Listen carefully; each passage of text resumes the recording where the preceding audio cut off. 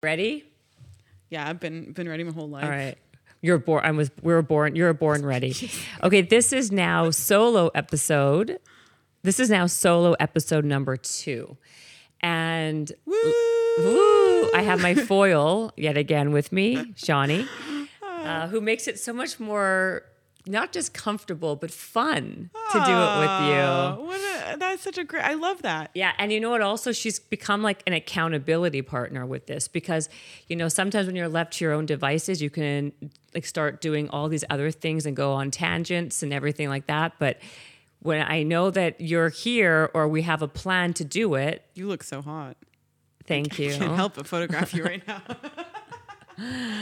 Shawnee, yeah, she's just screwing with me right now. But anyway, no, I'm really not. She looks great, guys. You can watch the video, so No, you can I actually really attest don't. to that. I just took a don't iPhone listen photo. to her. This is Yeah. not what the solo episode's supposed to be about. Okay, it's but- only. But thank you, and I always invite and appreciate compliments. So thank you. But I was going to say that in life, sometimes we need accountability partners or people who keep us accountable to doing things, or else we can go astray and awry and then not get the things we want to get done, or get our goals accomplished. And one of my missions for 2023 is to really do more of these solo episodes, which we're doing right now. But I also don't believe in waiting for that day. Don't wait till January 1st to start whatever you want to start. Start now, go now, and implement those habits and rituals early. There's no such thing as waiting until that day. That day's so arbitrary. January 1st. Now we have to now start losing weight or start doing whatever we're trying to do. So with that being said, this is now solo episode number 2. Thanks, Sydney. That's Sydney in the background, who, by the way, I think Sydney single-handedly sold more books for me thus far than any other promotion in this book launch, in this strategy.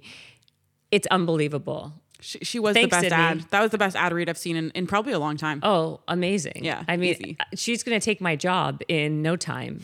You know, like she's going to be a podcaster at the ripe old age of 7. And yes, and she is about to be 8. Thank you, Sydney. So the other thing is, even though I have Shawnee as my accountability and my foil, Yes, thank you. we now started this episode really late. So I'm exhausted. She's exhausted.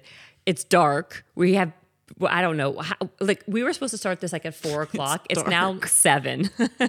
It's now 7 o'clock. I don't know how this happens, but this is what happens. So anyway, thank you for joining us. If you're listening, if you're still listening, thank you for listening. Also, I mean, it's only 2 minutes in. I really hope that they're still I listening. know they could have actually, if I was them, I would have actually maybe you would went have on hung to up the on next now? one. Yeah, I'm just babbling and babbling. But I want to say something. I want to say, by the way, my book is now finally out. Thank you for all of you guys who pre-ordered it. I so appreciate it. It's number 1 in business right now on Amazon, which is all due to you guys and people who've actually pre-ordered it. So I really want to say thank you. If you've read any of the book, if you're listening and also have the book, please leave me a review. Let me know what you think so far. And or of course on the podcast, let me know what episodes that you like, which more you want me to lean into more, what kind of guests that you want me to go and get.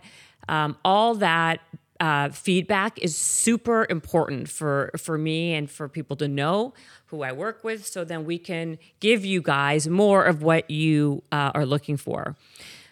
With that now being said, I figured that with these solo episodes, we can dive into different principles. In my book, Bigger, Better, Bolder, we have 16, or I shouldn't say I write 16 principles of how to become more bold and to go after what you want. And I really wanted this book to be very actionable, very practical, and kind of like a blueprint. So if you're somebody who is struggling with asking for what you want or chasing with what you want, I'm hoping that this book can lay out a really nice blueprint and ways that you can practice being bold. Boldness is a skill. I say it all the time, like anything else. Karate, Spanish. Shawnee, name another skill. Jiu-jitsu, art, weightlifting, cooking. all of those. Makeup, Which I mean, public speaking. yeah, it's a good one too. But the bottom line is boldness is just a skill like anything else. You got to practice it. You got to practice it, be consistent with time, doing it over and over and over again to get better and better. And it's a muscle, right? If you want to be strong, you don't go to the gym once and then think you're going to be strong for the rest of your life, right? You got to be consistent, work at it daily to maintain that strength. Just the same as boldness. You got to work at it consistently to get to be bold. And then when you are bold, it's not like it's game over and then you can just, rest on those laurels, because it's always a work in progress, right? Even with me, a lot of times I get super filled with self-doubt and fear and all those other things, and I catch myself not being as bold as I preach sometimes, and I got to remind myself that the best way to get over something is to sometimes go through something. I like that. So, and which is why one of the things we talk about in this book actually is self-efficacy. If you think you can, right? If you think you can't, you can't. You cannot. But the feeling that you can is super, super important to actually going through life and to actually do these little small baby steps. That's as you see yourself, succeeding or finishing something, it gives you the confidence and the self-esteem to kind of go to the next thing. So let's talk about self-efficacy. Yeah, let's. Okay. No, I do think it's really important. I say that all the time. If you're going to just do something, like, why doubt yourself before you've even tried?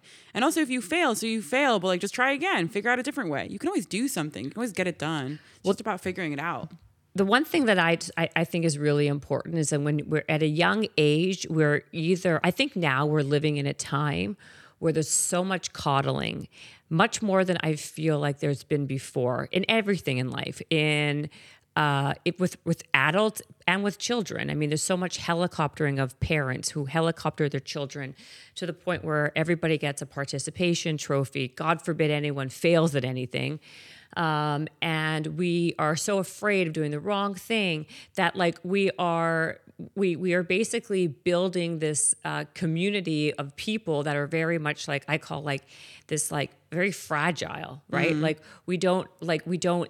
We can't learn to be resilient. We can't learn to fail because there's so many safety nets to save you.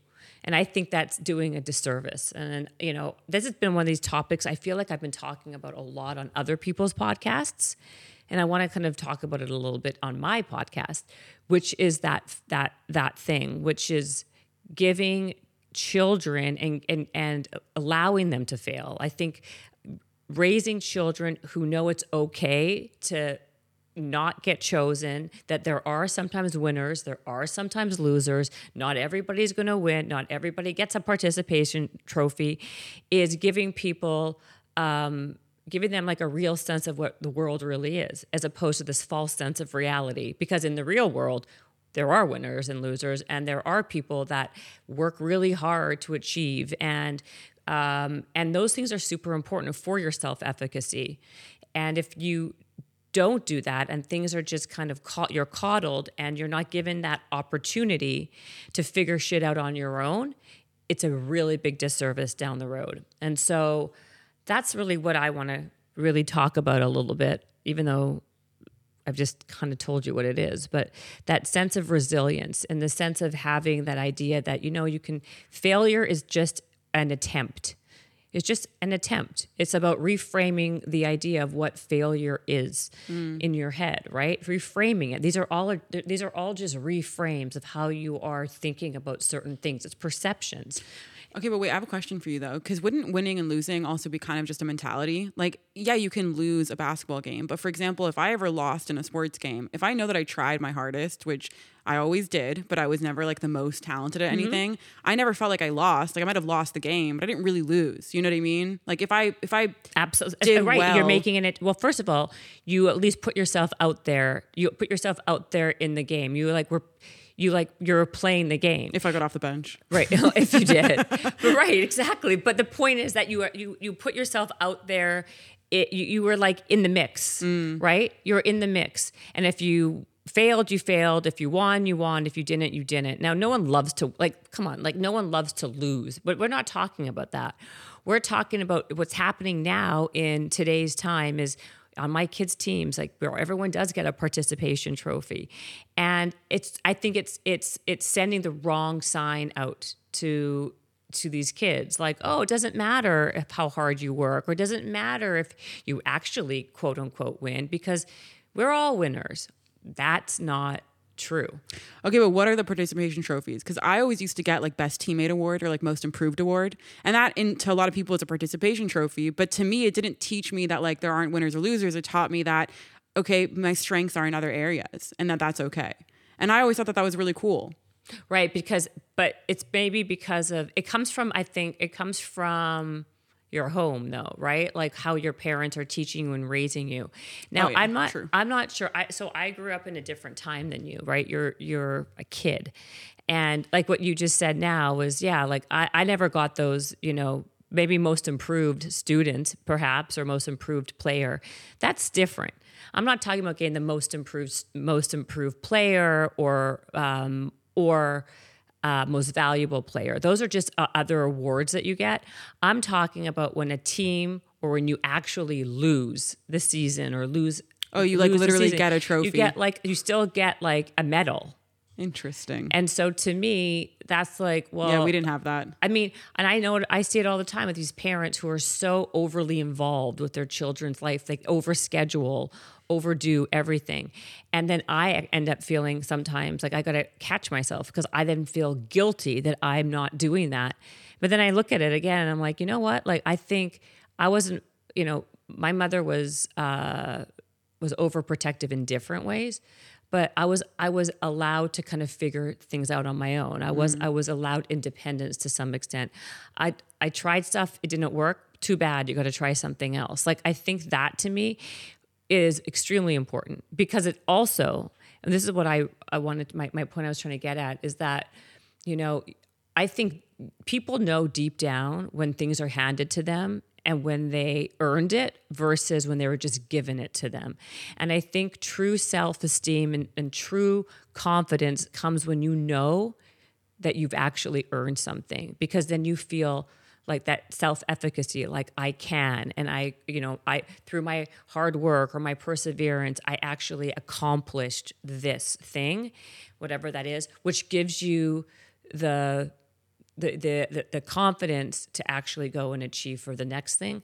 Or overall, your overall like self-esteem is based around these ideologies. I think self-efficacy is just in general a really important building block to building your bold. And that's where it kind of all comes together. Like there's like all these different principles and how you get to go from being, how you can actually change and tweak your personality to be more of something else. Not to say that someone's not good at how they are now, but if you notice that you are not standing up for yourself or not asking for what you want or not, you're kind of just accepting the status quo, then I think that you got to take come to Jesus, have some self-awareness, understand where can you find some self-efficacy, what can give you some self-esteem and some self-confidence. And we all have strengths, we all have weaknesses. We got to lean into our strengths, and that's where we kind of really build on that confidence. And like I said, once you have one little win and another little win, they're just little wins that actually accumulate. And over time, they compound over time. And then eventually that becomes your new normal. And then your neuroplasticity becomes very different. It just shifts. And that's basically my point. I don't want to drone on the point on and on. In fact, actually, why don't you guys, whoever is listening to this entire conversation, duo episode, leave me a comment. Let me know what you think. Let me know if you read that in my book, what you thought, what you believe can help build your own self-efficacy, what you believe about the coddle culture of what's happening now. And if you haven't yet ordered Bigger, Better, Bolder, what are you waiting for? And join the Facebook group. And join the Facebook group. Thank you. See, accountability partner, very important. Everyone should get one. And in the first solo episode, I'm going to leave it at this. We talked all about building your board of directors. Very important to surround yourself with people who want to see you win, who want to see you succeed, and who you and each other, you could help each other, elevate and grow. Super important. With that being said, I'm going to sign off. Thank you, Shawnee, for being in my board of directors and part of my accountability team. So thank you. Oh, I pay Tova $50 every time I miss the gym. Uh-oh, you're going to pay her $50 tonight? Yeah, it's at the end of the week. Like if I don't go 3 times a week, then I pay her $50 for each session that I miss. I love it. Yeah, that's my that's makes you really want to go. Yes, non-negotiables. You got to build these non-negotiables that no matter what, you do them. And we'll talk about non-negotiables on the next solo or duo episode. This episode is brought to you by the Yap Media Podcast Network. I'm Hala Taha, CEO of the award-winning digital media empire, Yap Media, and host of Yap Young and Profiting Podcast, a #1 entrepreneurship and self-improvement podcast where you can listen, learn, and profit. On Young and Profiting Podcast, I interview the brightest minds in the world, and I turn their wisdom into actionable advice that you can use in your daily life. Each week, we dive into a new topic like the art of side hustles, how to level up your influence and persuasion, and goal setting. I interview A-list guests on Young and Profiting. I've got the best guests, like the world's #1 negotiation expert, Chris Voss, Shark Damon John, serial entrepreneurs Alex and Layla Hermosi, and even movie stars like Matthew McConaughey. There's absolutely no fluff on my podcast, and that's on purpose. Every episode is jam-packed with advice that's going to push your life forward. I do my research, I get straight to the point, and I take things really seriously, which is why I'm known as the podcast princess and how I became one of the top podcasters in the world in less than 5 years. Young and Profiting Podcast is for all ages. Don't let the name fool you. It's an advanced show. As long as you want to learn and level up, you will be forever young. So join Podcast Royalty and subscribe to Young and Profiting Podcast, or YAP, like it's often called by my YAP fam, on Apple, Spotify, CastBox, or wherever you listen to your podcasts.